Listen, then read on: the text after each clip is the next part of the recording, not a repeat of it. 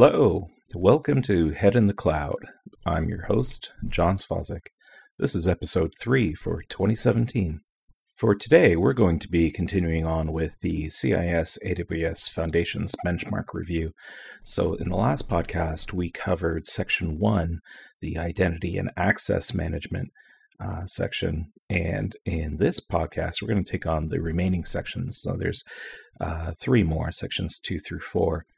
So without any further ado, let's get started. So section 2 is all about logging. Now, this is specific to AWS and its services. This is not logging about your application or OS level logging that you would have. So just keep that in mind, that this is, again, aimed at the infrastructure, not necessarily the lower levels of that infrastructure, at the operating system or application. So you still want to do that. So the first item in section 2 for logging is to enable CloudTrail in all regions. And this is essentially for those unfamiliar with CloudTrail, this is your log everything system for anything related to AWS API calls. Now that will cover API calls made through the web interface, the command line interface, as well as any API access to those APIs to manipulate the Amazon infrastructure. And it is important to select all regions. You can be specific and say, just pick this particular region, and you may be tempted to do that. However, if someone happens to gain access to one of your accounts, they may spin up servers in a different region that you don't have any visibility to because you don't plan on using it. There's no extra cost, as far as I'm aware. That might be an incorrect statement, but at the end of the day, even if there is a bit of an extra cost for monitoring all regions, it's still better to do that as opposed to just fixating on a couple, especially if you're going to get yourself a fairly large bill later on. It's just definitely worth adding that extra bit of auditing data and having that available to you. So this is also going to really save your butt if you ever have to go and look into a forensic investigation in terms of what happened, what's the root cause, how did you ever get attacked, what did they do, where did they do it, what was the credentials that they were doing, what were they trying to set up, all that sort of stuff. So CloudTrail is definitely invaluable in that regard. Second point in section 2, second item, is ensure CloudTrail log file validation is enabled. And with CloudTrail, they can actually add digital signatures to all the log events Amazon is going to generate. So you'll be able to keep track of any modifications or deletions to the logs after the CloudTrail has sent those logs off to S3, right? So again, this is just, I know that some compliance frameworks require, as well as some of your bigger customers may have requirements to say, well, how do you know that you're maintaining integrity of those logs? And likewise, if there's ever a lawsuit or any sort of formal criminal investigation, you want to ensure the integrity of the logs that you have so that they can't be dismissed as being potentially tampered with. So enabling that log file validation is important for CloudTrail. Item number 3 is ensure the S3 bucket that CloudTrail logs are being written to is not publicly accessible. So this should go without saying, but you shouldn't make sensitive buckets publicly accessible ever, right? Obviously, the last thing you want to do is make that available. Even if it's read-only, you could be leaking all sorts of sensitive information in terms of what your infrastructure looks like. And, for those hackers and other criminal elements and organizations, they would love to get this information and help in their investigation and their footprinting of your infrastructure and everything else. So definitely make sure that those are restricted. Point number 4, ensure CloudTrail trails are integrated with CloudWatch logs. So CloudWatch Logs is not the same thing as CloudWatch. CloudWatch Logs is Amazon's sort of centralized logging solution. Very, very basic. However, it does give you the ability to search on those logs, alert on certain things in logs as it manages to find various things. So having CloudTrail integrated with CloudWatch Logs gives you a nice, easy way to search and alert on specific CloudTrail activity. And this is actually a precursor for a bunch of other items that will come further in this section, as well as within this benchmark as a whole, because there are certain events that you do want to alert on, and having that integration will just first will make it possible, and secondly will just make it that much better. Point number 5, the fifth item in section 2 is ensure AWS config is also enabled in all regions. Now, AWS config is somewhat more recent. Hasn't been around all that long compared to some of the other items that Amazon has.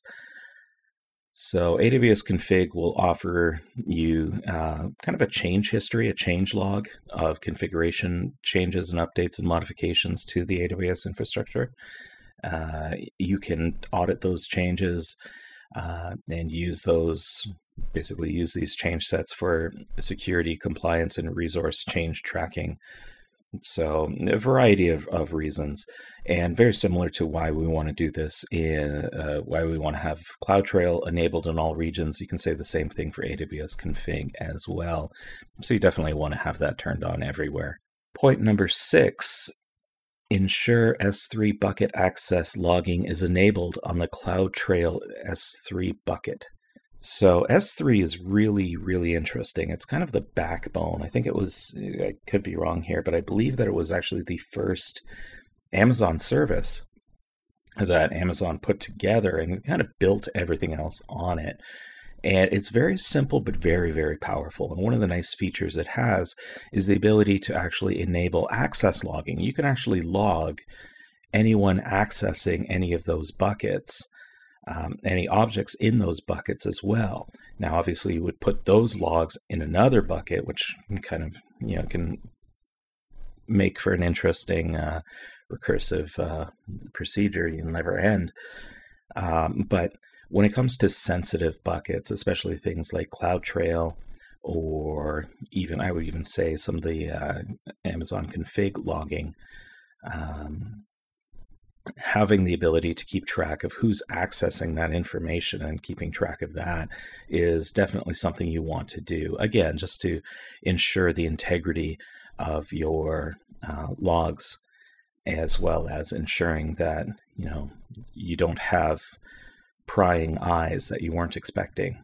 So that's definitely something you want to keep track of, and something you want to do.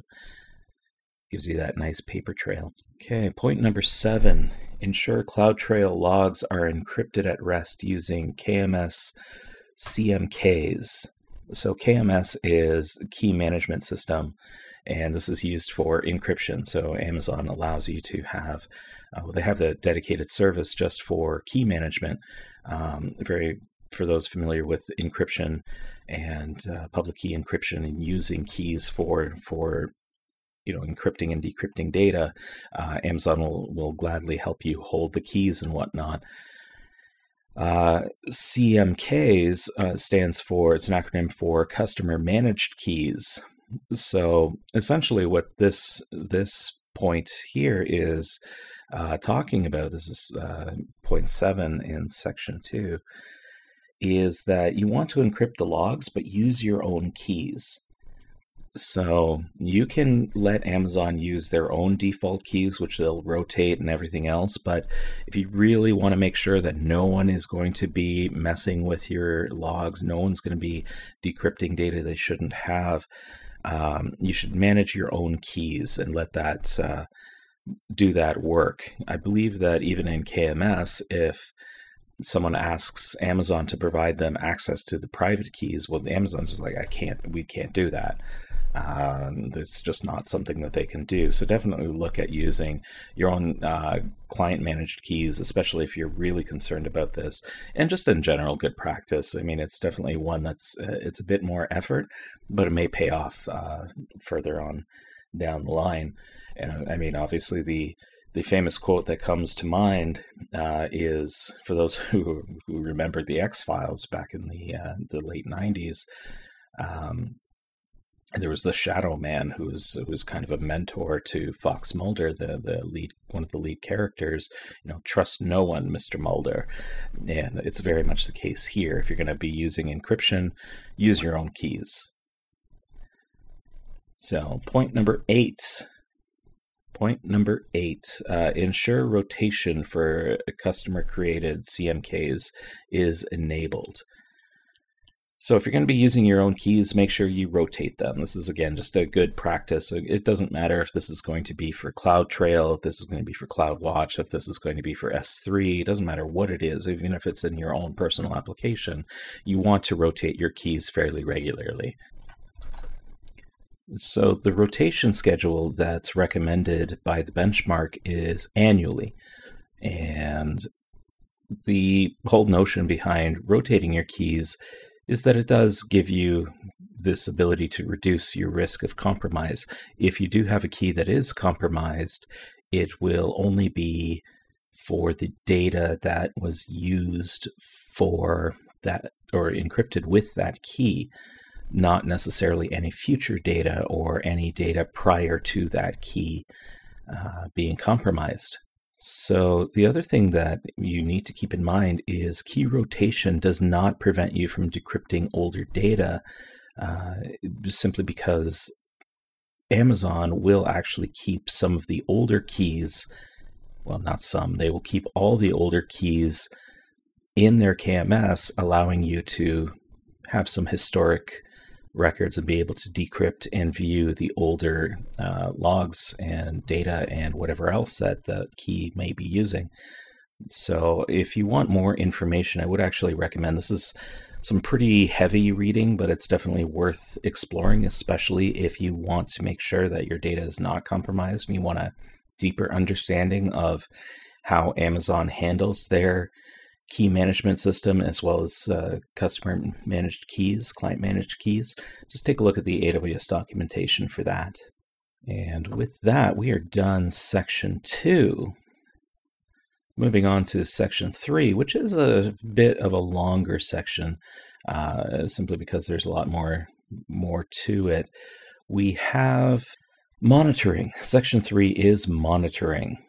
So in order to achieve the monitoring here, you want to make sure that CloudTrail logs are enabled and you've got that integrated with the CloudWatch logs so you can alert on a lot of these things. So again, this is something that was brought up in the earlier section, or in one of the earlier points in section 2, in making sure that you have CloudWatch logs turned on and it's integrated, or rather that CloudTrail is integrated into it. So get that done before you start moving into section 3 for monitoring. Section 3, section 0.1 is ensure a log metric filter and alarm exists for unauthorized API calls. So this is useful for 2 reasons. First and foremost, you want to ensure that you're going to be detecting malicious activity.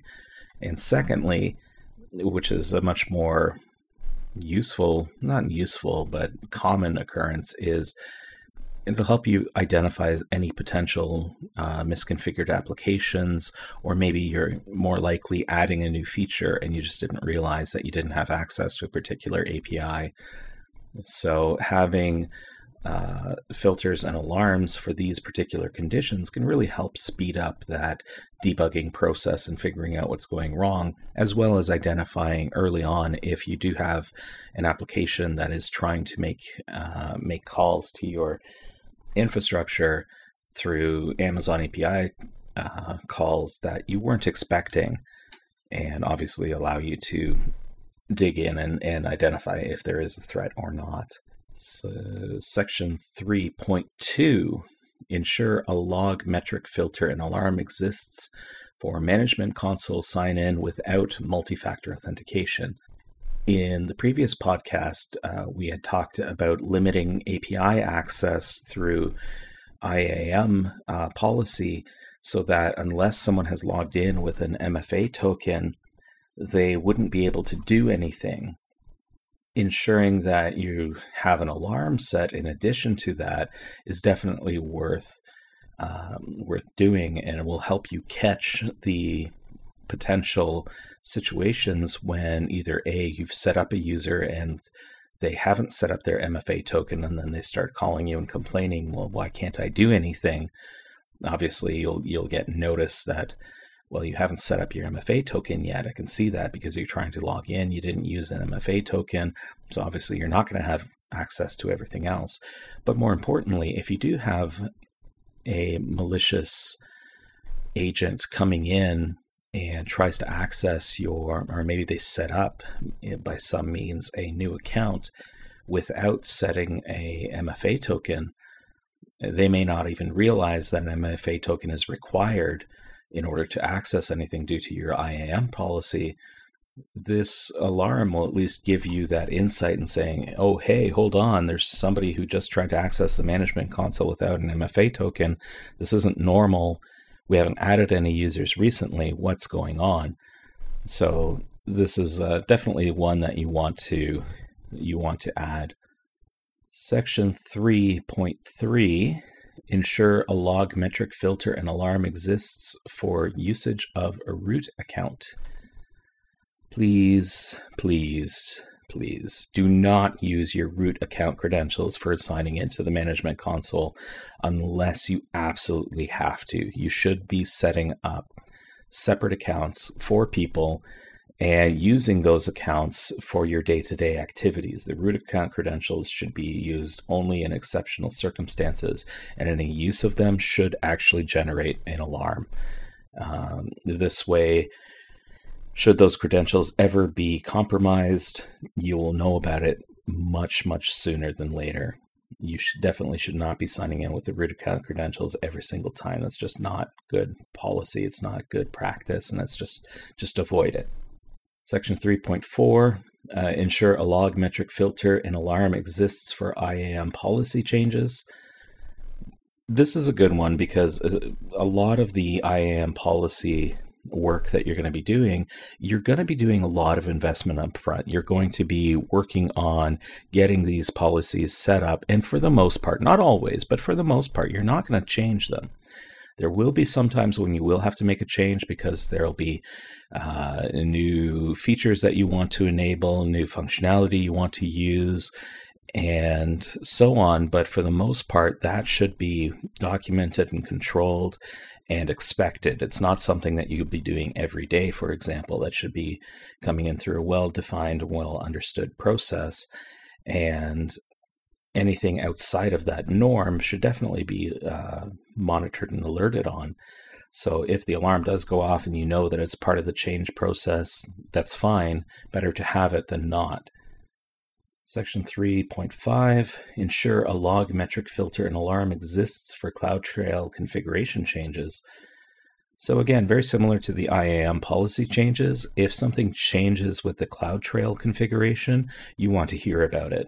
CloudTrail, once it's set up, is not something you should ever have to modify, and any changes to that configuration should definitely trigger some sort of alert that warrants further investigation.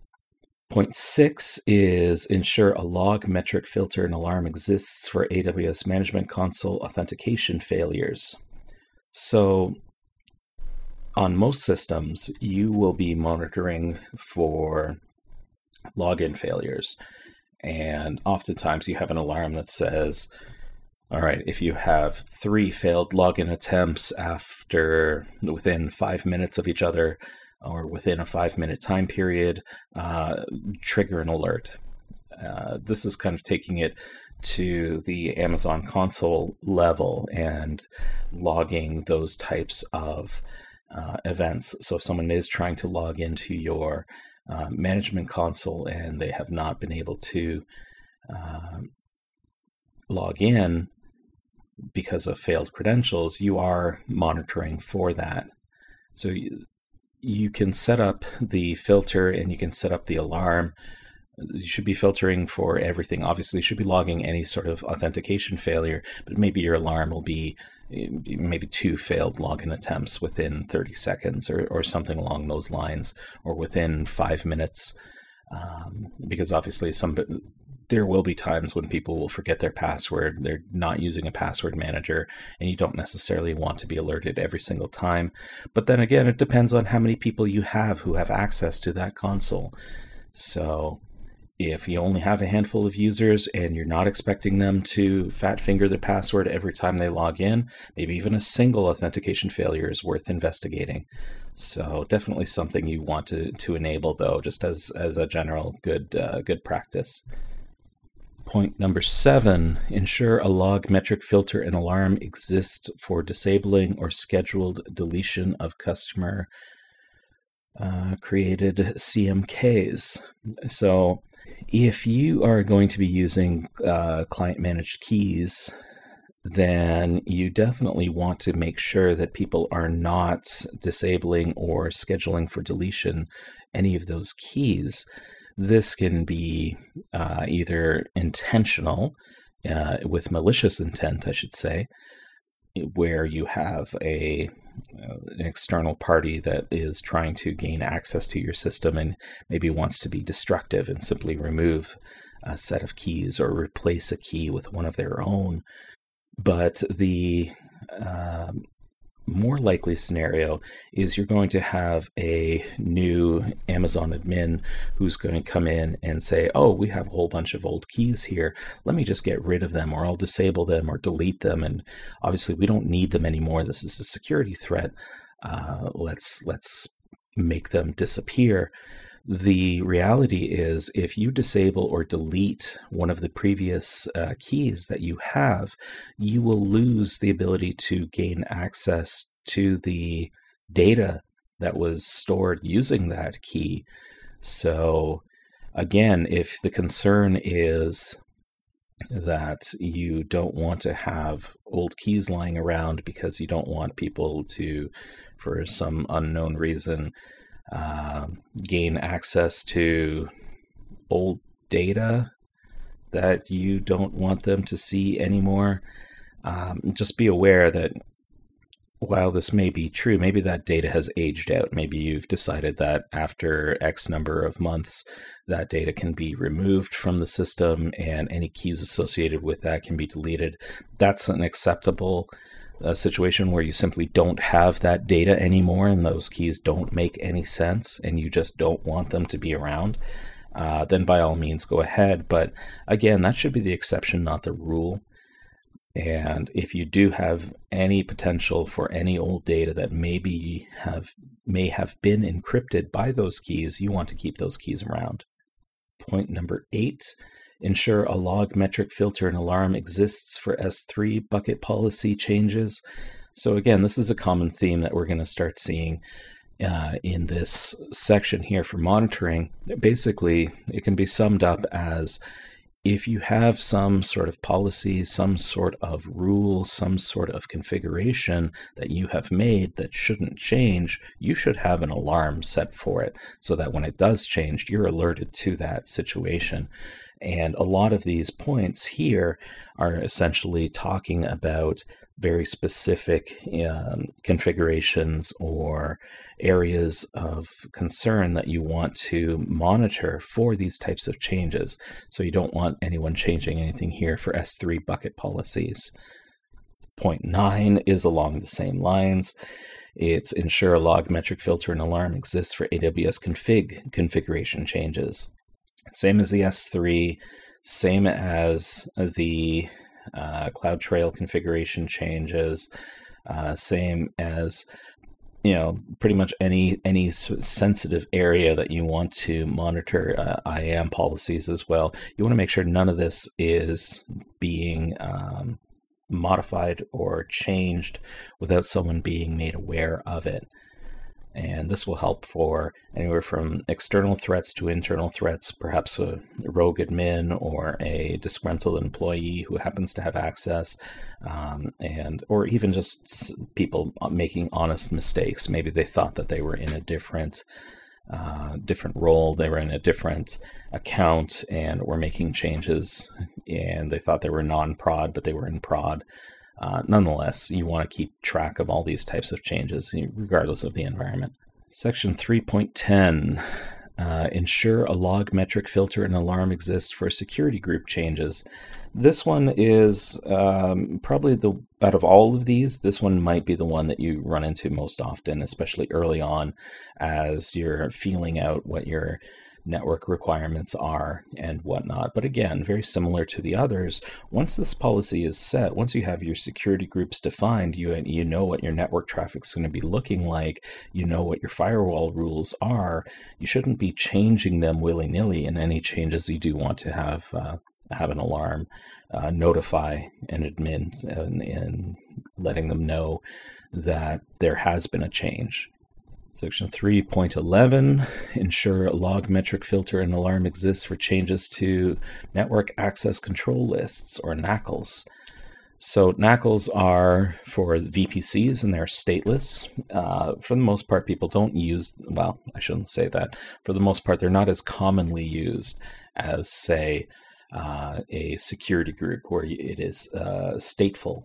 So it will monitor, and if an outbound connection from your EC2 instance, for example, is making a call out to an external website for operating system updates, then the security group will maintain that connection and understand that, yes, this is allowed, and all is well. Whereas a NACL is a stateless kind of, I view it as the sledgehammer of firewalls for determining what traffic is allowed to flow in and out of your VPC.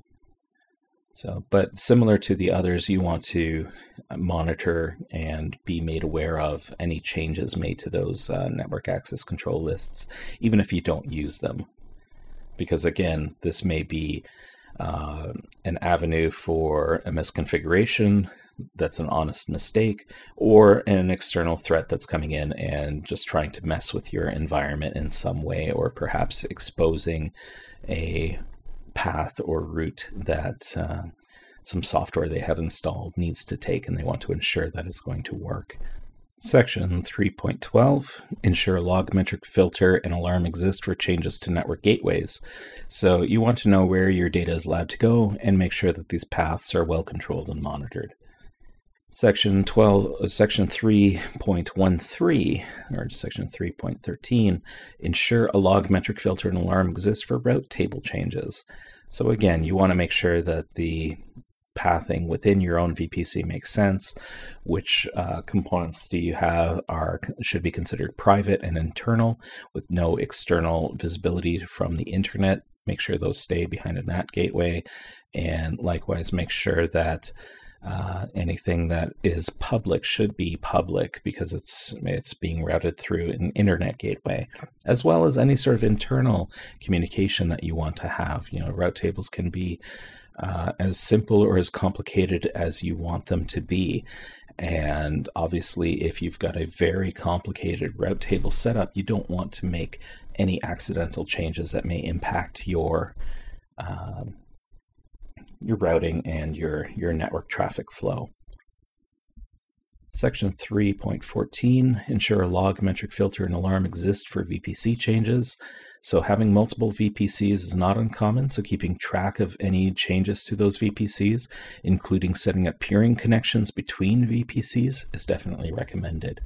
So you don't want, again, as with everything else, you just want to be made aware when you have any sort of sensitive information, any sort of system configurations. You don't want those changed without having some sort of audit and alert related to them. Finally, in Section 3.15, ensure appropriate subscribers to each SNS topic. So this one is this should be part of a standard review of your configurations. If you're going to be doing any sort of alerting, you obviously want to make sure that the appropriate people are being notified. You want to make sure no one's being missed. You want to make sure that any sort of recipients who are no longer with the organization are not there. Obviously, you should have other policies and procedures in place to prevent that.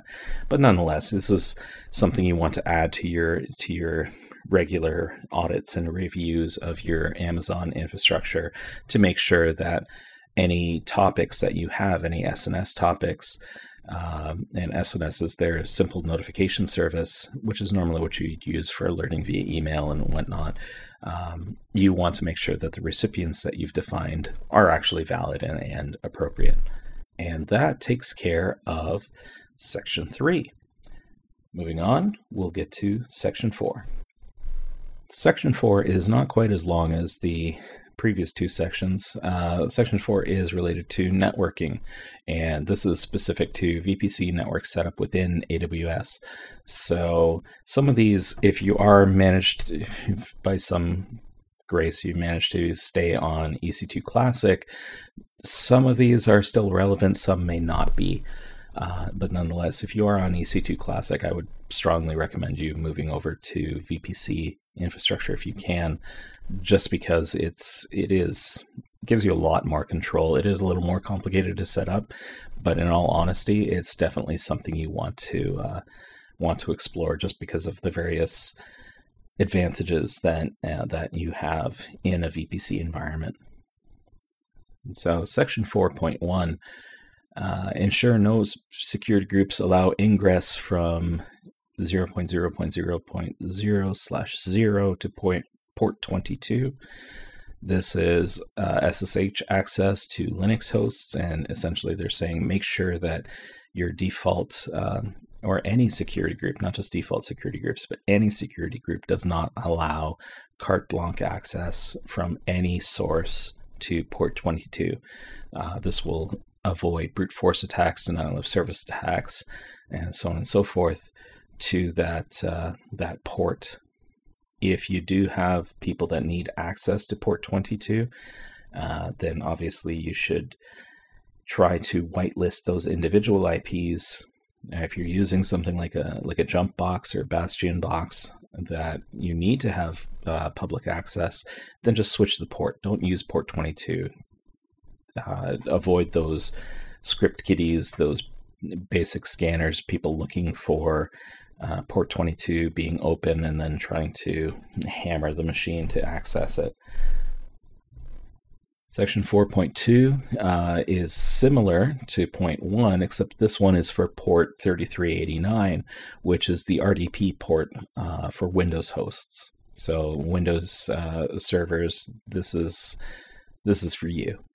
Section 4.3, ensure VPC flow logging is enabled in all VPCs. Now, the first time I read this, I nearly lost it. I'm like, are you kidding me? Do you know how much data flows through flow logs?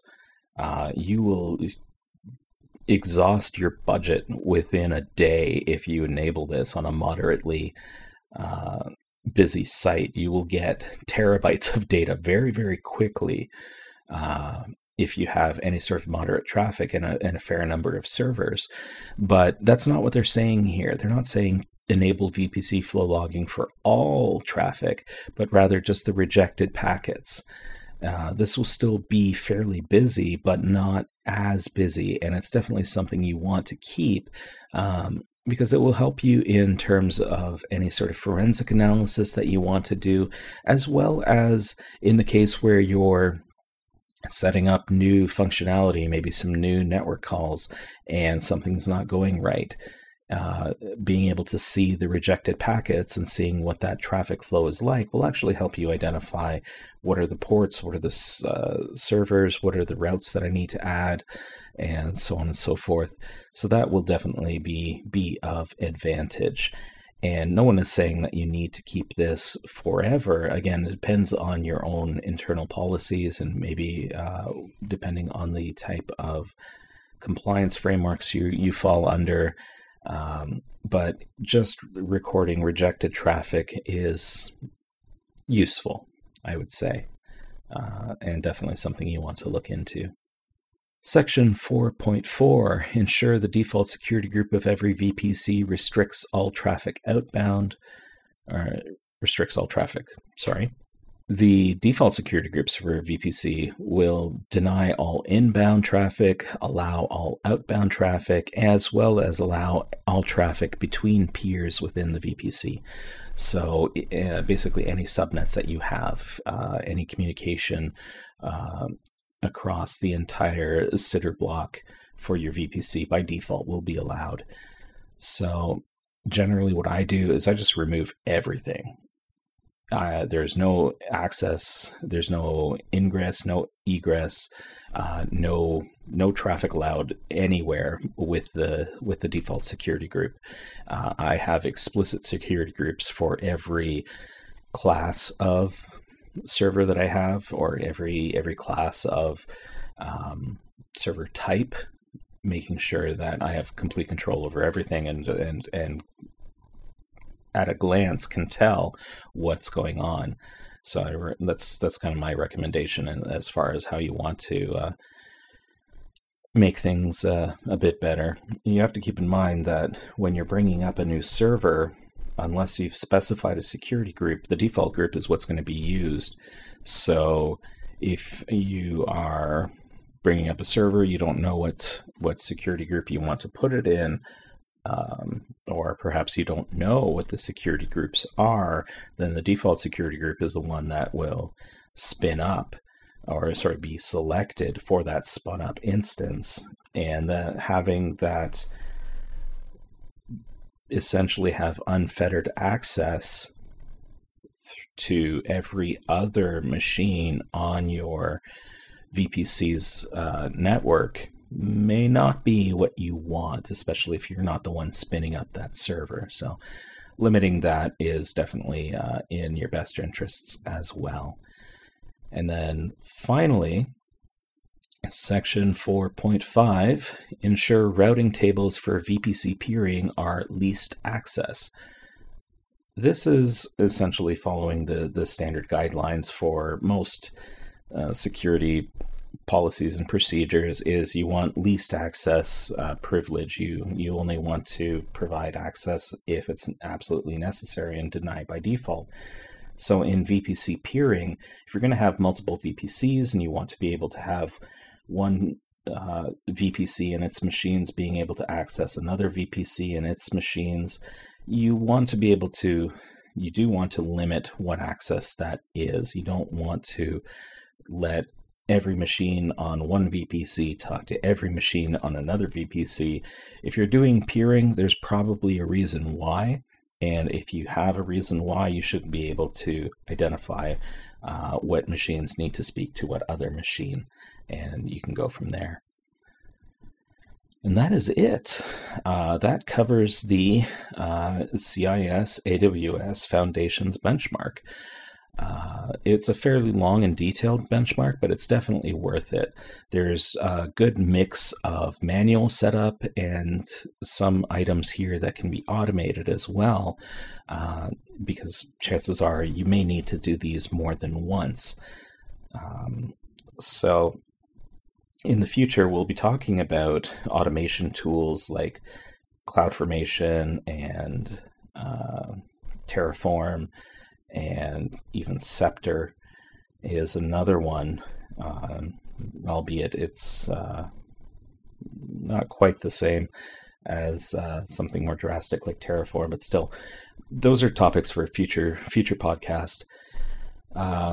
In these last two podcasts, we've been talking about this benchmark. Definitely take a look at it. If you have any servers or if you're using Amazon, take a look at this benchmark. Just do yourself a favor and go back, even if you already have your system set up, go back and take a look at how many of these things did you implement?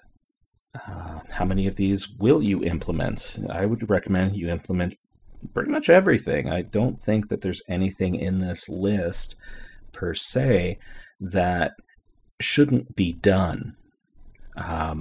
I think there are certain things that are more critical than others, I think that in general, everything should be set up. And for a lot of these things, you set them up once, right? You don't necessarily have to go in. These are not things you're going to have to do every day, every week, every month. These are things that you'll set up once, you'll have the alarms set up, and you're done. If you are a young startup and you're coming in and you're trying to set things up, and you start landing these larger customers, and they're going to start asking you some pretty hard questions. Well, how do we know that you've configured yourself properly? You can point to the fact that you've gone through this checklist, and you can provide your own internal audits and saying, under NDA, of course, look, we've gone through this whole list. Here's everything that we have done. If there's something we haven't done or you haven't done, you can explain why that hasn't happened. But it might be maybe you're just not using that technology or whatever. But you at least have something that'll get you that security posturing that you're looking for. So there are tools, obviously, that will help you check against this benchmark. Some of them are free, some of them are paid. So things like the AWS Trusted Advisor, AWS Inspector, Threat Stack, these are not necessarily free. I think Inspector might be free. I know Trusted Advisor has a free tier and then a more expensive paid tier, depending on the features that you want. There's other open source projects, Netflix Security Monkey, Scout 2. These are other frameworks and utilities and tools that you can use to check your compliance with these with this benchmark, and definitely worth exploring, that's for sure. So in the future, we will be looking at some of these tools and a whole lot more. Like we're going to be looking at automation is going to be coming up pretty quickly, because I think when it comes to the cloud, obviously one of the things that you want to do is be able to bring up and take down servers fairly quickly. While you can do that manually and you can write yourself a couple of small scripts to do it, there are actually some really good tools out there to assist with that, and with a little massaging, you can use them to help your security posture as well. So that'll be another interesting topic that we'll have.